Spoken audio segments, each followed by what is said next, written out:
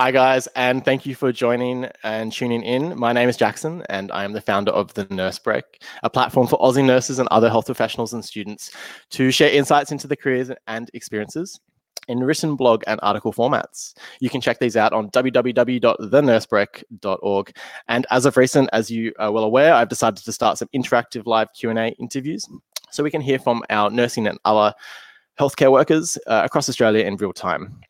The Nurse Break is on multiple platforms, and you can connect with TMB on Facebook, Instagram, Twitter, LinkedIn. You can also listen to these interviews as podcasts in your spare time on Podbean, Anchor, and Spotify. I just wanted to do a few shout outs to some organizations and people that I've collaborated with. A shout out to my friend Daniel, the founder of an app called Top Tile. You can download on Android and Apple. You can read all the blogs from the Nurse Break on his app. Alongside the big players like BBC, Mamma Mia, Vogue, The Scientist, if they float your boat. A big shout out to Athel from F Wards. He is an ED nurse and founder of F Wards, an app to help organising your shifts and wellbeing. You can check Facebook by searching FWARDS, F Wards. And a shout out to Osmed. You can read the Nurse Break blogs from all the health professionals on Osmed now, and even document them as CPD, which is pretty cool. We are starting with a COVID-19 series and are looking for any health professionals or any healthcare workers, clinical or non-clinical, to write in 300 words or less, a little piece about their experiences working on the front line. Please check out the Nurse Break website for more details. And guys, if you are watching this live on Facebook, make sure to post your comments and questions as you listen along, and I'll ask my guest. And also, please click the share button so that your friends can also follow along and ask their questions. I'd love to know where you guys are listening from, so also post where you're from. Let's get this show on the road.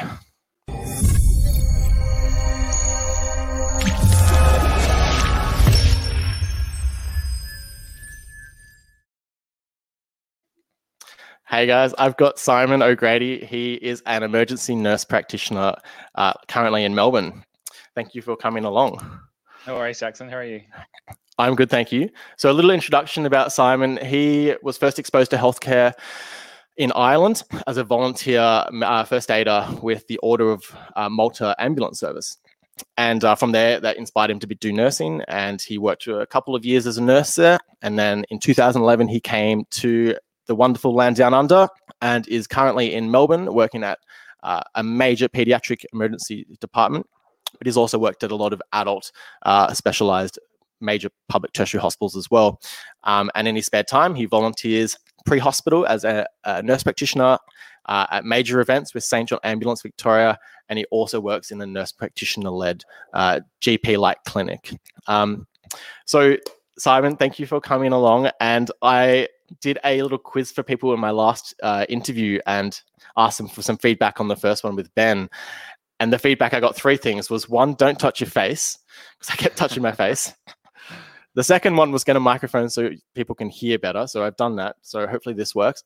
And the third one was start with an icebreaker.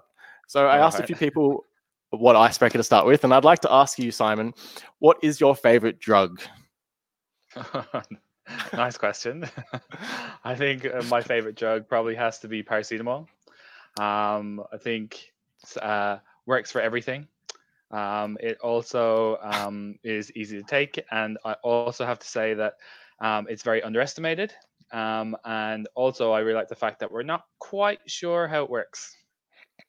100%. I remember before nursing, I did a pharmacology degree, and it was quite interesting learning that we use Panadol, paracetamol so commonly, but there's no like agreed on mechanism of action, which is really interesting. Like a lot of the drugs we use, like who knows how they work, but they work. Before we get into some of the more nitty-gritty questions, I'd just like to ask you, how have you been coping with COVID-19? It's so topical. How has it impacted and changed the provision of care in pediatrics, in your view? So I suppose it's changed our sort of daily life massively and had a great impact on everything we do. So that's been a bit tough. So simple things like going to the gym or going to meet friends and stuff like that. So that's been really hard. It's all been changed to an online platform now. In terms of provision of care for pediatrics, I think one of the biggest things that I've noticed is children are obviously quite scared when they come into an emergency department. And one of the things Mm, that we normally do to sort of allay their fears a little bit is give them a smile. But now with mm,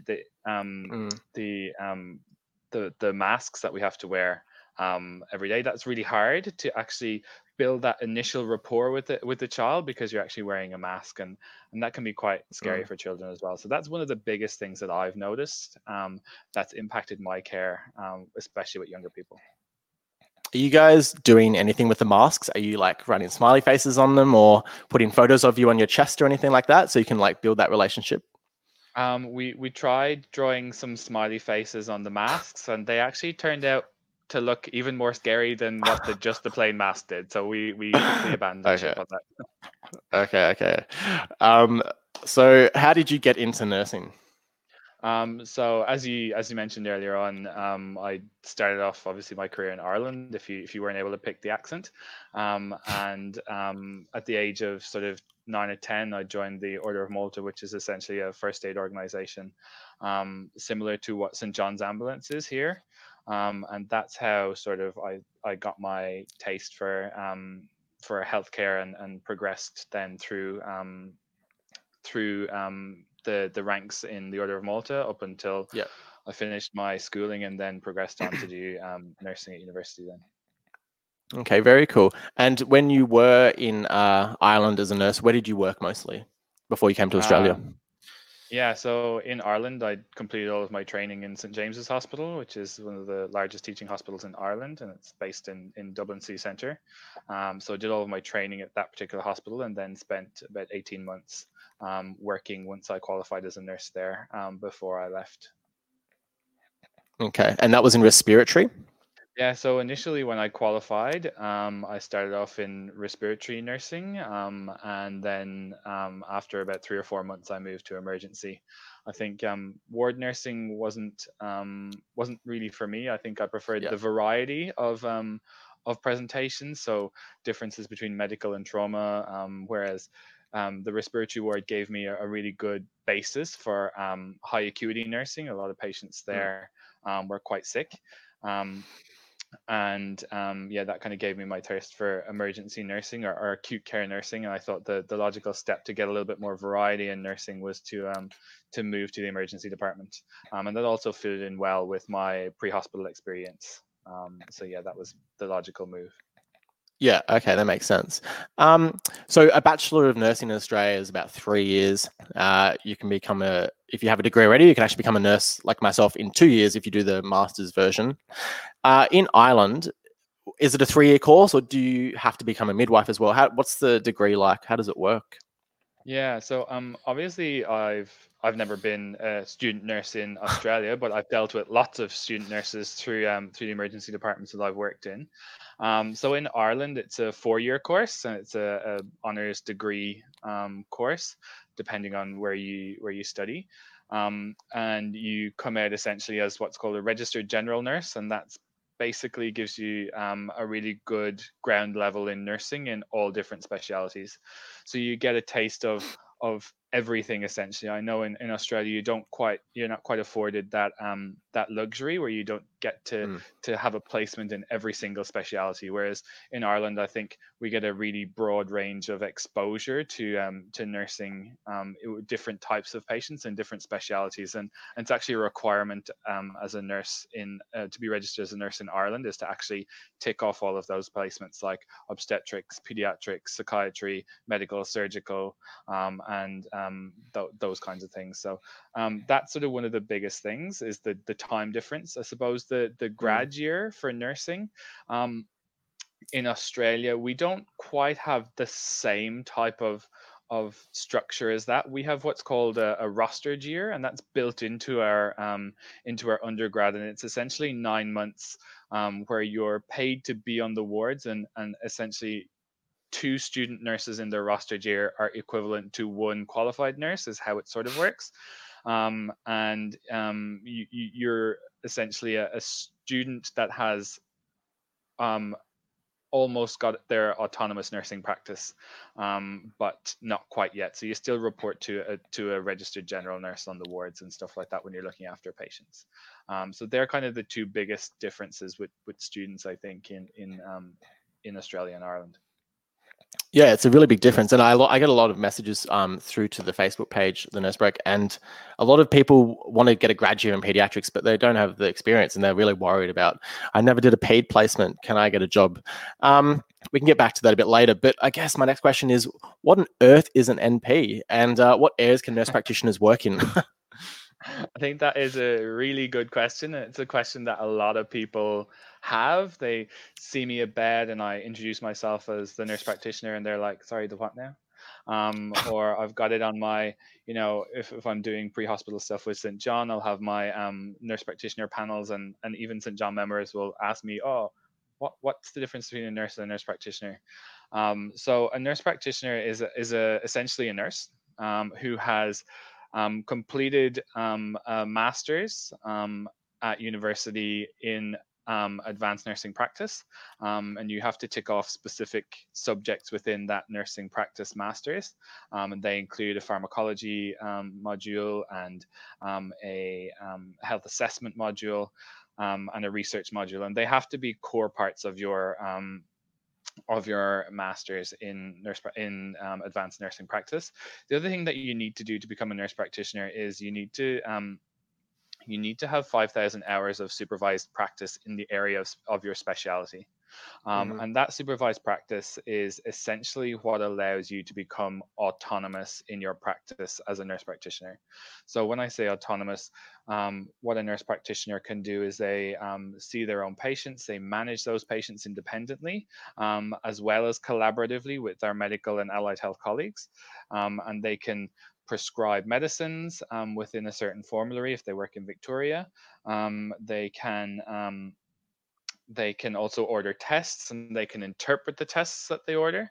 The other things that they can do is they can independently discharge patients. So from an emergency department point of view, I can autonomously see a patient, and they can essentially get the same care as they would with seeing a doctor, but have just seen me and not have any contact with the doctor. And it's a way that nurses can improve their expand their scope of practice, and that bridge the gaps in our healthcare in Australia. So a nurse practitioner is many different things. And in response to the second part of the question, nurse practitioners can work in multiple different areas. So I suppose when you think about the different areas, sky's the limit as to what areas nurse practitioners can work in. I think in Australia, the biggest cohort of nurse practitioners would be in the emergency department, and followed up closely by older persons care. Aged care, for example. Are the nurse practitioners in aged care? Yeah, that's correct. Yep. So making a really big impact in aged care at the moment, nurse practitioners, and that's a really big part of the nurse practitioner cohort in Australia at the moment.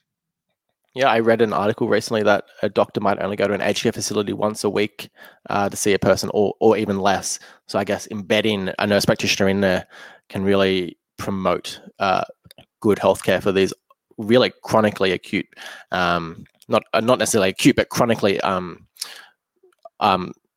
ill people sometimes who are in aged care. Yeah, and it's about continuity of care as well. That the nurse practitioner is there. They do rounds in the aged care facility every day. They get to know the patients. They get to know the families, and sometimes that nurse practitioner may have done all of their training in that facility. So they've been in that facility for a very long time and get to know all of the patients really, really well. Okay, really good advice. Now, you sort of touched on it a little bit, but how does one actually become a nurse practitioner? So do you go through a candidacy, I believe? Yeah, so initially, how it works is that you become a nurse practitioner candidate, and that's through an application process in your own sort of area. And that candidacy takes it's a 5,000 hour candidacy, and you either come into the candidacy with your master's, or you do your master's as well as your candidacy at the same time. And the candidacy basically provides you some structured education and structured, I suppose, reporting mechanisms for your practice on the way to becoming an autonomous practitioner.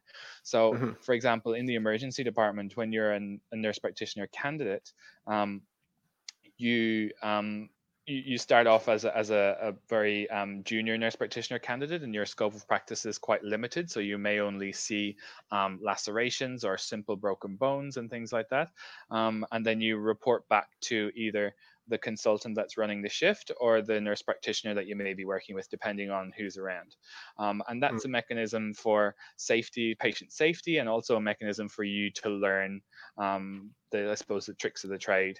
And then as you become more confident, you widen your scope of practice and the patients that you see, all within a supported environment. And that sort of rounds out your candidacy. And then after your 5,000 hours, or once you're confident in your practice and you want to move on to endorsement, you apply to APRA for your endorsement. And provided that you supply them with the relevant documentation, then they'll stamp your forms and you become an endorsed nurse practitioner.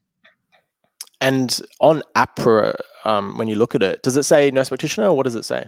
So it says, when I look at my registration, it says $175 first of all, and second of all, it says registered nurse, and then if you scroll down and it says endorsement as a nurse practitioner, and it gives you in Victoria, it's a little bit different than other states, because in Victoria we have different groups of nurse practitioners, and they're practiced within a certain area, and there's 7 of those different groups, and then you practice within the group that you're assigned or that you've become endorsed in. Okay, cool. I guess my next question is, sort of what's the transition from a student to a grad to that career progression? How does that clinical pathway work? So do most nurse practitioners become clinical nurse specialists or consultants first? And I guess what is the difference between a nurse practitioner and an advanced practice nurse? Yeah, so that's a really good question. I think the career pathway for a nurse practitioner is a little fluid, I suppose. You can go many different pathways through to becoming a nurse practitioner, but I think one of the main things is that you're essentially an expert in the area that you practice as a nurse, and then you look for that extra bit of autonomy, and that's where the nurse practitioner comes in. So often the nurses that have progressed to senior positions such as CNSs or CNCs in their area, then the next step for them clinically is nurse practitioner. The other area that some people have also come through is the education stream. So they're providing high level education to all of the registered nurses on the floor, or the CCRNs, the critical care registered nurses on the floor. And they want to sidestep from education a little bit and move into clinical practice or advanced clinical practice. And that's where they sidestep into nurse practitioner. And they're the kind of routes that you take. I suppose the difference between a nurse practitioner and an advanced practice nurse is that nurse practitioner has a dedicated and specific framework that you need to accomplish to have the title of nurse practitioner. So you must have your nurse practitioner, your master's, and you must have your 5,000 hours supervised clinical supervised practice. And once you have those and you apply to APRA, it's an endorsement on your actual registration to apply for endorsement as a nurse practitioner. Whereas with an advanced practice nurse, you don't have the endorsement with APRA to be an advanced practice nurse, and that's one of the main differences that you see. And advanced practice nurses come at many different levels. So many times there are nurses who are operating at a really, really high scope of practice, and they're almost bordering on nurse practitioners. And then you have advanced practice nurses who have maybe done a course in one specific thing to advance their practice in a different area, and that, by virtue of them doing that course, that skill that they've gained from that course entitles them to be called an advanced practice nurse. So everyone's increasing their scope of practice, but I suppose it's the autonomy and the status with the registration body that sort of holds the title of nurse practitioner in such a high regard. Okay, and I guess when we talk about scope of practice, I've had a few people message me before this that they get a bit confused how that works. So a critical care registered nurse, for example, generally speaking, would be able to manage inotropes and look after a ventilated patient. You know, give or take, they have a relatively similar scope. That might not be correct, but that's my understanding. A nurse practitioner, however, is very specific. So a nurse practitioner could be in aged care, or could be in perioperative care, or could be in mental health, for example. So a scope of practice is not transferable to another area, for example. So you couldn't go to another nursing clinical area if you got bored of ED, for example, and be like, am I still a nurse practitioner? Are you going to hire me as a nurse practitioner? Is that correct? Or Yeah, so in Victoria, there's 7 different categories of nurse practitioner. You can apply for as many as you want, provided you have the clinical experience to back that up. So I actually have 4 notations on mine. So I have pediatrics, critical care, acute and supportive care, and primary care. And they're by virtue of the patients that I've seen and my clinical exposure to those patients throughout my candidacy. And APRA have said that I've supplied enough reference documents and clinical exposure documents to say that I have the skills to be endorsed in those 4 areas. The other ones that I don't have endorsement in are psychiatry, mental health, perioperative, and care of the older person, or aged care. And they're very specific ones in my opinion, whereas the other ones are sort of a little bit more broad, barring pediatrics, because that's pretty specific as well. But yeah, so if I wanted to become an aged care nurse practitioner, for instance, I would have to go back and perhaps complete a candidacy, or complete a period of education and supervised practice within the area of aged care to be endorsed as an aged care nurse practitioner. And as I'm speaking for Victorian nurse practitioners at the moment, I think nurse practitioners outside Victoria don't have the specific notations on their registration, and they're just nurse practitioners. Yeah. okay, that makes more sense. And you said acute supportive care. What is acute supportive care? Yeah, so acute and supportive care is, it kind of crosses over with critical care. So it's those presentations that may not be critically unwell, but are still unwell and require acute intervention. And that may be things like people who present to private practice who have an exacerbation of their asthma that does not need to be managed in the hospital, or patients that present with acute abdominal pain that does not need to be managed in the hospital. It can be managed in an outpatient setting. And that's sort of where this acute and supportive care comes in. Okay. Following on from that, I guess, is what is a typical day like for you as an NP in ED? Yeah, I think by virtue of being, or of anybody working in a nurse practitioner, as a an emergency department clinician, no day is exactly the same. But typically, an initial day starts off with a huddle, or a gathering of all the staff that are about to start the shift, and that's usually medical, nursing, clerical, and clerical, allied health, and support staff. And we all get together most of the time at the start of the shift to introduce ourselves and find out who we're going to be working with in the shift. After we have any sort of announcements for the day, we sort of break off into our teams for the day. So if you're working in the main cubicle area, you'll break off with the cubicle team and have a chat with them and discuss how you're going to run the shift. If there's anything you particularly need to get out of the shift, or anything you particularly want to see that day.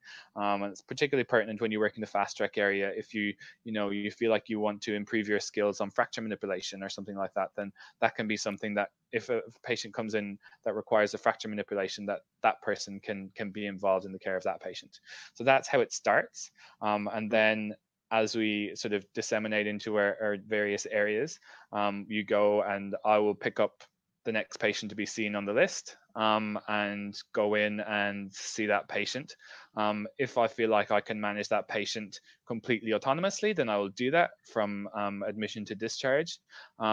at the same time, if I feel like I need to collaborate with any other colleagues, whether that is, a medical doctor, it's a social worker, it's a physiotherapist, it's a admitting inpatient team, or it's their own GP, then I'll collaborate with those members of the team to advance that patient's care and move them along through their emergency department journey. So essentially, it's and a typical day in the ED for a nurse practitioner is about seeing patients, improving um, the reason that they've come into the emergency department, and giving them answers, and making a plan of care for those patients. The other thing that's perhaps something that people may forget is that I'm also an experienced emergency nurse.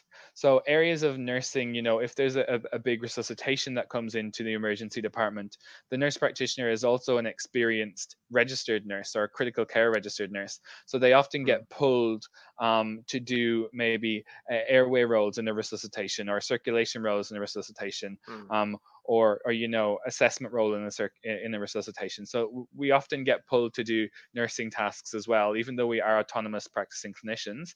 We do get pulled to do some of the stuff that we the way we where we started off our training essentially is as an emergency department registered nurse or a critical care registered nurse. So it's varies different times, different days, but that's the beauty of being a nurse practitioner, is that you cross between the medical and the nursing model, and you get exposure to lots of different things. It sounds like a really varied profession, or pathway for nurses. And I started the nurse break because we often talk in isolation as health professionals, and the media doesn't do a good job of showing how collaborative healthcare really is. And you'll see, different teams in particular doing certain things that in reality is not what happens. So it's really good to hear you talk about how, you all huddle together. And where I work as well, we have that collaborative huddle halfway through a shift, and the doctors, the nurses, the social, all the allied health will come together. And because at the end of the day, we're one big team. Before we go on, guys, if you're watching live, welcome. Hey, and please comment and put any questions you have. There's been a few of you put some things in. We've got Marion Roche says hello from Plymouth, Devon, England. I don't know if you know Marion, but there you go. Plymouth, not Plymouth. Well, there's my ignorance right there.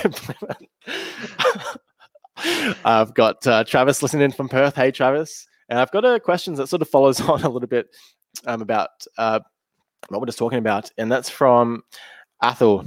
How did your role in the emergency department change becoming a nurse practitioner? Did you have a feeling of more or less significance in your nursing team? It's 3 questions. And moving to a nurse practitioner change your level of contribution as a nurse? Yeah, so I suppose they're really good questions, and really good sort of ways to impact nursing, moving from a registered nurse to a nurse practitioner. So yes, it did have a big impact on my role within the emergency department, and I was going from caring for a specific set of patients in the cubicle areas or the resus areas to moving around to having individualized care and seeing a patient where I am the treating clinician, and I am the one responsible for the care of this patient, and thinking about the planning and discharge for that patient more autonomously than being a registered nurse. So I suppose that's one of the biggest things that changes when you transition from becoming a registered nurse to a nurse practitioner, is that the mindset changes, and the things that become more pertinent change. So when the patient comes in, it's about thinking, is there something that I'm going to miss here that's going to adversely impact that patient, and thinking through all of the diagnosis to rule out anything that's going to impact that patient's care negatively. What was the second part of the question? That was a long question. Did you have a feeling of more or less significance? I think that's a really good part of the question to ask as well, and it's I suppose having a different impact, or an impact that changes your role within the emergency department. So you're moving from an area where you're a registered nurse to a nurse practitioner. So that's obviously one of the most senior nurses in the department. So you're obviously involved in a little bit more of the leadership pathways and those types of scenarios within the nursing leadership team. So in the hospital that I work, there's a nursing leadership team consists of the NUM, who's essentially responsible for running the entire department nursing wise, the nurse educators, the associate nursing managers, and the nurse practitioners. And we as a senior group of nurses all collaborate together, and we work together to advance nursing within our department. So yet whilst I still look after patients clinically, I'm doing it in a different way, but I also impact the direction of the department through the nursing leadership team. Okay, I hope that answers your question, Athel. Now, what are some of the common presentations that you see? So now, common presentations vary. Yep. I was just going to say, like, it's a very big question, so just you don't have to say everything that you see. Yeah, so I suppose this sort of is maybe prefaced by the scope of practice of the nurse practitioner. So lots of nurse practitioners may have a baseline standard that they meet, but some nurse practitioners have obviously advanced in certain specific areas and have added different areas to their scope of practice. So it depends on your scope of practice as to what patient you'll see. So some nurse practitioners that have just started out may just stick to seeing fractures or wound care or some of the single system injuries or illnesses. And then as you move on, you move into the more complex types of patient presentation. So the fevers, the abdominal pains, the people who are a little bit more complex to work out exactly what's going on, as opposed to, ordering a test that will tell you the answer to the question that you ask. You have to think a little bit more broad. So there's lots of different areas that you can areas you can see patients. And I know in our emergency department, the types of presentations that you see are mainly based around the area that you work in.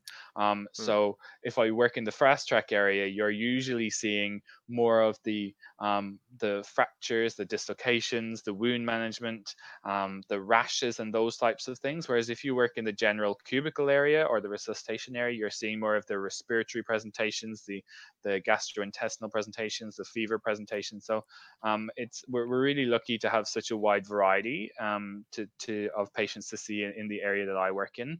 I know some nurse practitioners who only work in the fast track area, but I think there's a lot of work around trying to get nurse practitioners out into the general population in the emergency department, especially because we are those advanced those nurses that have that advanced autonomy and thinking, and we also have the qualifications to back it up.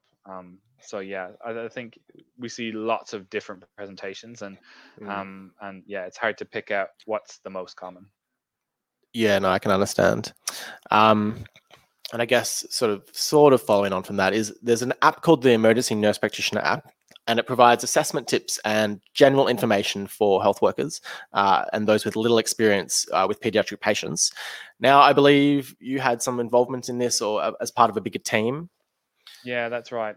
So the nurse practitioner team at the Royal Children's Hospital, we started off with a small pocket guide, which was essentially tips and tricks from all the nurse practitioners and consultants that have sort of given us education over the years from the time that we started in nurse practitioner model that were essentially invaluable to us and everyone that joined the nurse practitioner team. You essentially weren't a nurse practitioner candidate till you had your little pocket guide.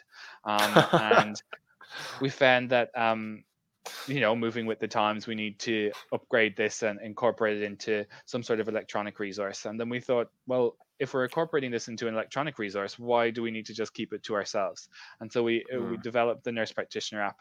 And one of our nurse practitioners, Melanie Turner, she spearheaded the project with involvement from all of the nurse practitioners and a lot of the consultants within the emergency department, and also in the wider organization, and that they collaborated with us on knowledge and pieces of information to put into the emergency nurse practitioner app. And it's a really good free resource for anybody that sort of is looking after kids and that wants to maybe learn a little bit more about how to manage kids, or you think, oh God, I've been doing this for a long time and it's really not working. Is there a different way that I can do this? Or what's the best practice way to actually hold a child for an examination of their ears or their throat? Or how do I examine a child's dentition? What's the best way to do that? And there's lots of different tips and tricks as you go along. Yeah. And look through the emergency nurse practitioner app, and they're a really good resource. Yeah, I've downloaded the app. It is really, really useful, actually. And I guess it'd be quite useful in rural populations as well. I guess for the nurses there with very limited medical resources around. Was that sort of a target audience, or? Yeah, absolutely. So when we started the nurse practitioner pocket guide, or the paper form, it was a very highly sought after document. And when we started to see patients and pull out the little pink pocket guide, everyone kind of was looking at us going, "Oh, what's that? How do I get one of those?" And it was really sought after, especially the emergency registrar group that we're rotating from the adult population, who wouldn't have as much exposure to the pediatric population. They really were looking for it.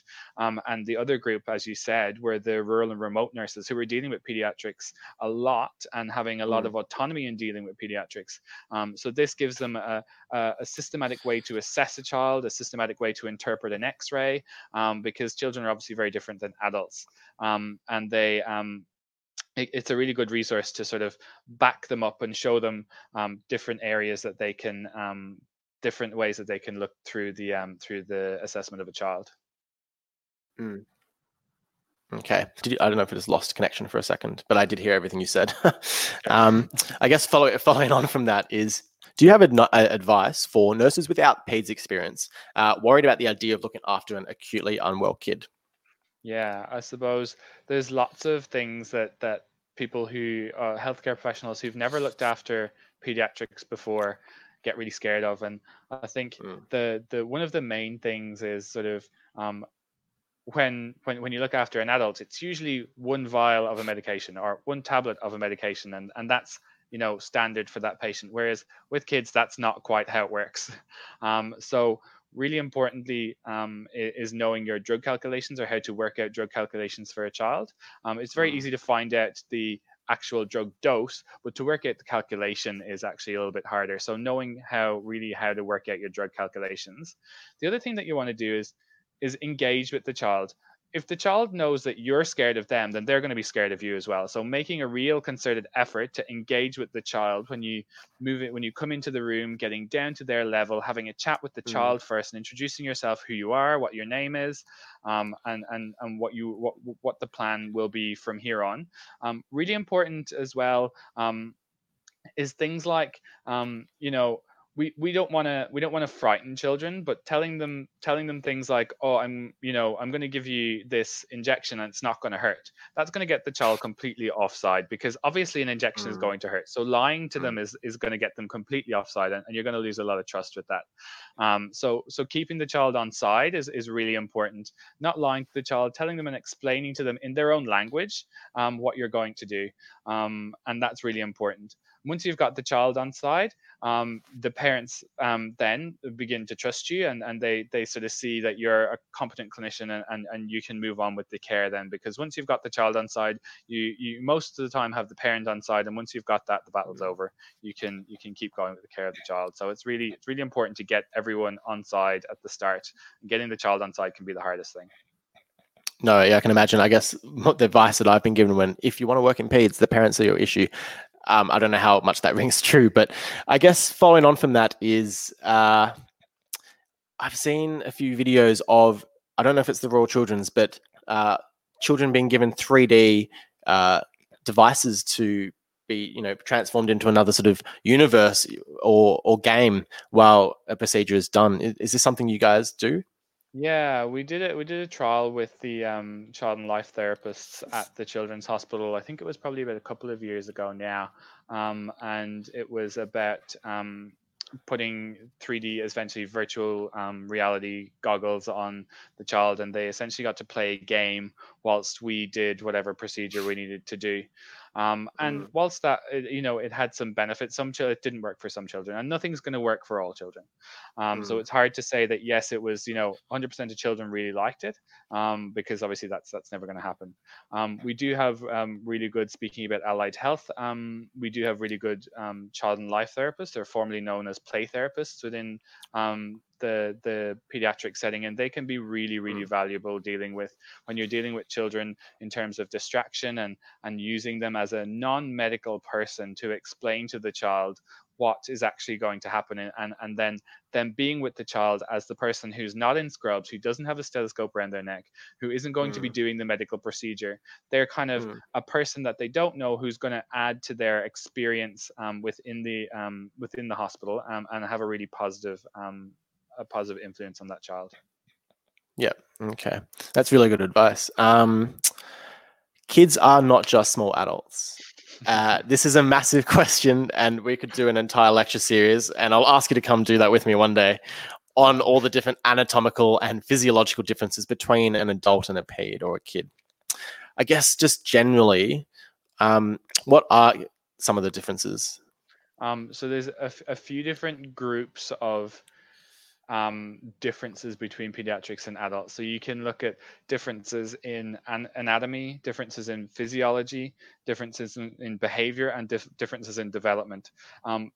And you can look at those things between adults and children, but you can also look at those things between one child and another child. And that's really important differentiation to make as well. That one child, maybe an excellent 8-year-old, and sit there and let you stitch a hand or their leg up with absolutely nothing, whereas another child might not even let you look at their wound that you have. Mm, And it's really important to individualize your care when you're looking after pediatrics. But some of the technical stuff, so in terms of children, obviously they do not have as developed immune system as an adult, and so they become more sick more often. They get unwell more often. They often don't get as sick as adults do as often as adults do. mm, But we think about things like children having an immune system that's not fully developed yet.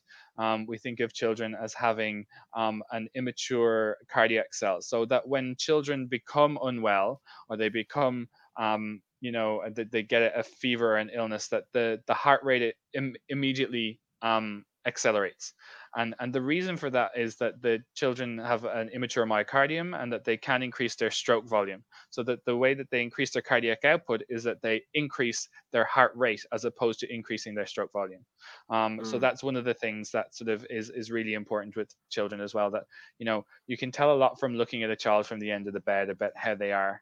The other thing about children is that they often get better really quickly, and that's a really nice thing to see, that when you do some small intervention with a child, and I'm coming back to my favorite drug again, something as simple as giving a child some paracetamol, if they're feeling not so well, giving them a simple drug like paracetamol often can change multiple aspects of how the Mm. child's feeling, and that's really important. So that's a really good thing that you can do to assist in with the child, is giving them some pain relief, because often the root of their presentation to the emergency department is some sort of pain. Okay. Um, I guess following on from that would be, what do you do when a kid can't verbalize to you or talk? How do we navigate? Where's your pain? All these sort of things with people who don't Yeah, talk. that's a really good question, because it's essentially you bring in the caregivers at this stage. So if it's a child that's a baby that is pre-verbal, or hasn't begun to talk yet, then it's really important to get a really good history from the parents about what symptoms or what behaviors that the child is eliciting, that's brought them into the emergency department. And as you become a more experienced clinician dealing with pediatrics, you get to know what sort of factors influence a patient's pain. So, if it's a baby that's drawing their legs up, that's often a sign of abdominal pain. If you Mm, see a child that's, pointing to a child that's sort of preschool, and they're pointing to their knee, but their knee exam is completely normal. It's often a pain that's transmitted from their hip, and that's just something, those little tips and tricks that you come across when you deal with pediatrics, that you do, that you pick up, that if you do a knee exam, it's often not the knee that's the problem, it's the hip when they're pointing to the knee.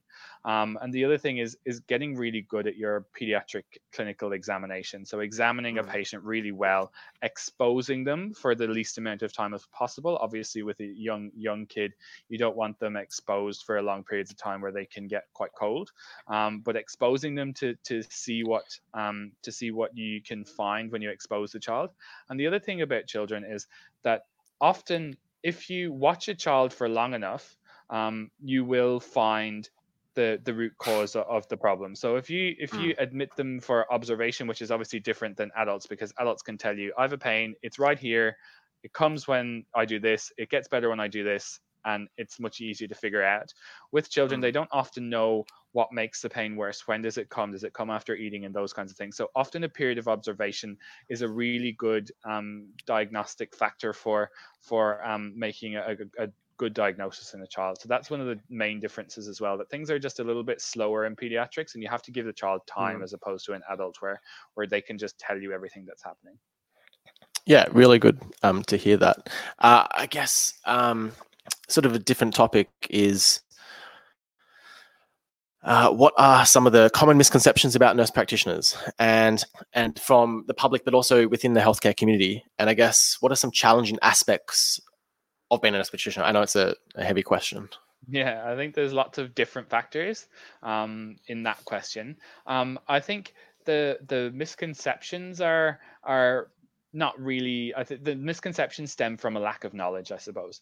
A lot of nurse practitioners, because there's not as many nurse practitioners in the country as nurses or doctors or physios or OTs or that kind of thing, then obviously the publicity around nurse practitioners isn't as wide and as far-reaching as those professions. So it's a relatively new profession within the healthcare model, and I suppose the misconceptions or the questions that people get are, oh, who are you, or what are you, or why do I not need to see the doctor, or that kind of thing. And it's just about educating those people, and once they have the education, most of the time everything just flows on from there, and they understand the role. And once people understand the role, you normally don't come up against any challenging behaviors or anything like that. So I suppose once you provide people with that education, then that's the I suppose the winning factor in terms of caring for the patient. Because if they find out that they're going to get exactly the same care, or they're going to get the same collaboration of care, then they don't have a problem with that. Okay, yeah, I can see there's a lot of aspects to it. I guess my next question is, because we're sort of pressing time here, is what is the best piece of advice you've ever gotten, or you would give to anybody, another nurse? Yeah, not anybody. Not anybody. I think one of the best pieces of advice I can give people is to speak up for your patient if you think your patient is unwell, or you're finding something that's not quite right with your patient. If you can't put your finger on it, then escalate it and do everything that you can to sort of speak up for your patient. And essentially, you're the person, if you're the registered nurse, you're the patient that's with the patient most, and you're the patient that's looking after them often for 3 or 4 shifts in a row, if the if the patient is on your ward for that amount of time, or if the patient's in your emergency department, you're the nurse that's checking in on them once or twice an hour, and you're the person who's seeing the trends in how this patient is progressing. And that's really important, especially in the pediatric setting. You go in and see a patient, and I might see a patient as a nurse practitioner for probably 15-20 minutes to do an examination, and then I move on to the next patient. I put in my plan of care, and then I might come back to them in an hour or 2 hours time to see how they're getting on.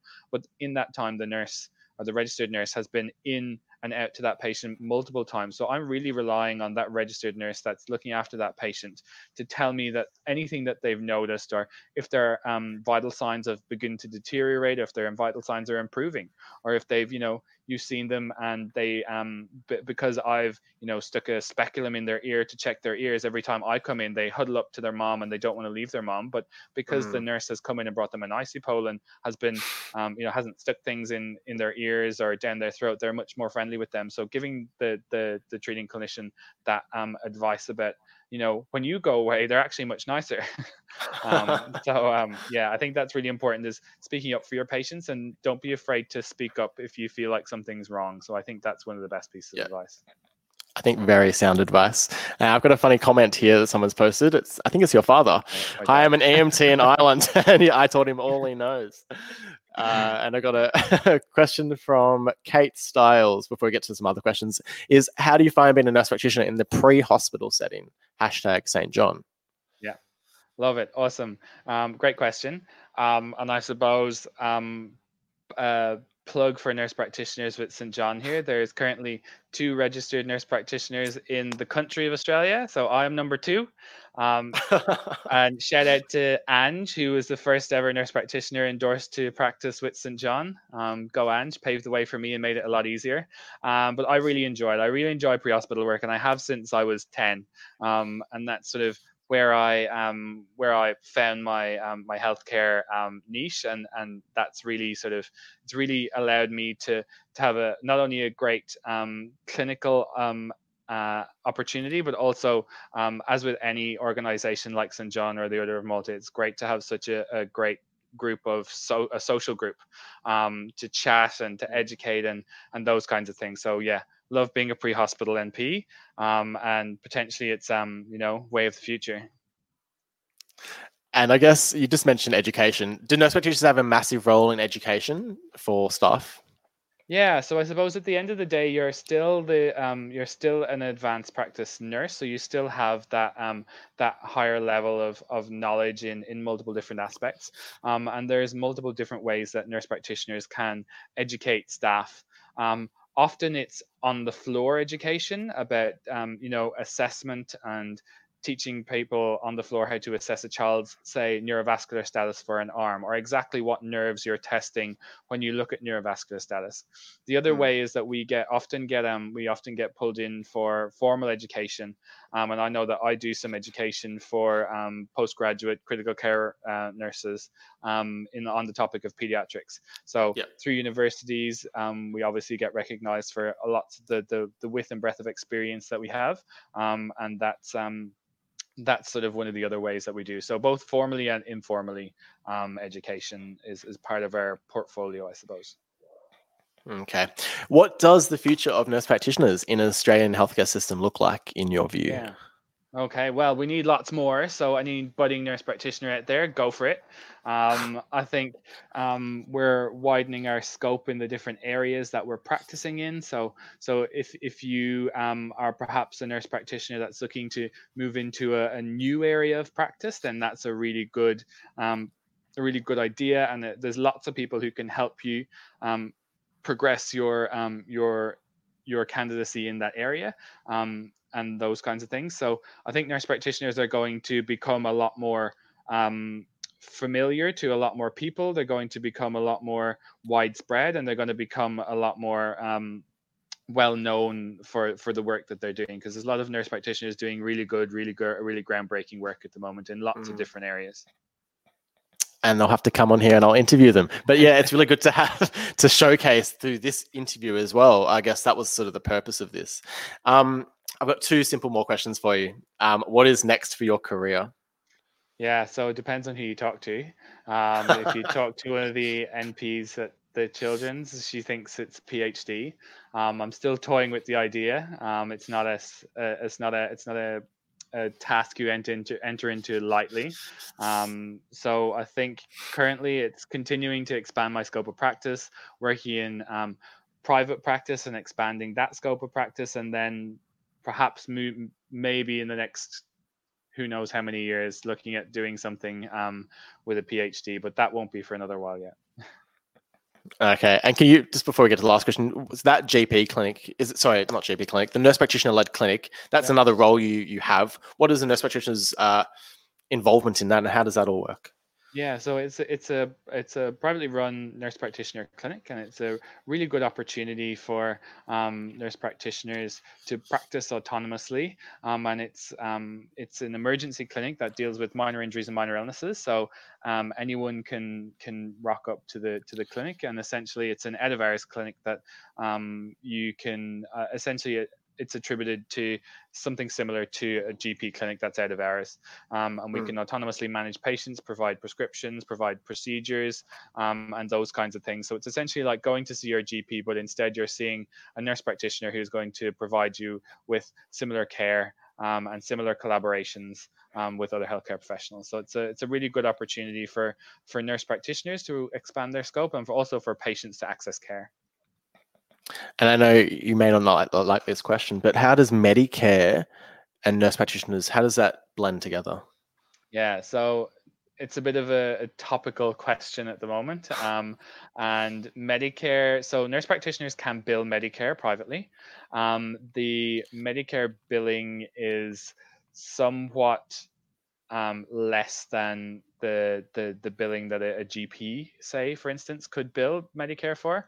And in some instances, it's providing similar care. So there's an actual task force that has been set up by the Department of Health in collaboration with the Australian College of Nurse Practitioners to look at that at the moment. And I think their findings should be coming out. I think the latest update I read is around the middle of the year, and that will be recommended to the Department of Health and looking at Medicare reform for nurse practitioners, which will be a great step forward for the profession. Okay. That sort of sums that one up. Hi, Michelle. Awesome. You must work with an amazing team. Favorite colleague. Oh, really? There you go.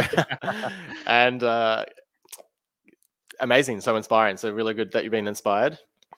And my final question is, what advice would you give to someone wanting to consider to be an NP? Yeah, I think it's an absolutely brilliant pathway to follow if you're really interested in it.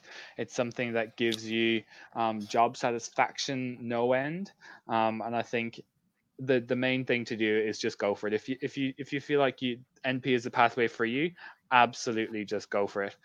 Get your master's done, and then speak to your workplace about getting your candidacy off the ground, and really go for it and hit the ground running and take every opportunity that you can. It's definitely a really worthwhile pathway to go down. Awesome. Final words, guys. If you've been watching this, thank you for watching. You can still post your questions and comments and interact with it. Maybe Simon will be able to answer them in the future. Also, if you guys have listened to this on Spotify, not the live recording, then thank you for listening. Everyone who is currently listening, these will all be downloaded as podcasts as well. So you can watch them on Facebook and I think YouTube shortly.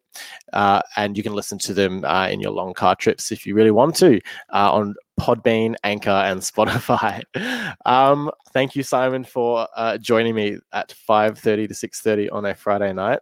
I think it's takeaway time, and it'd be definitely takeaway time. Definitely takeaway time. Okay, I'll leave you with it. Thanks, Simon. Thanks, Jackson. Thanks.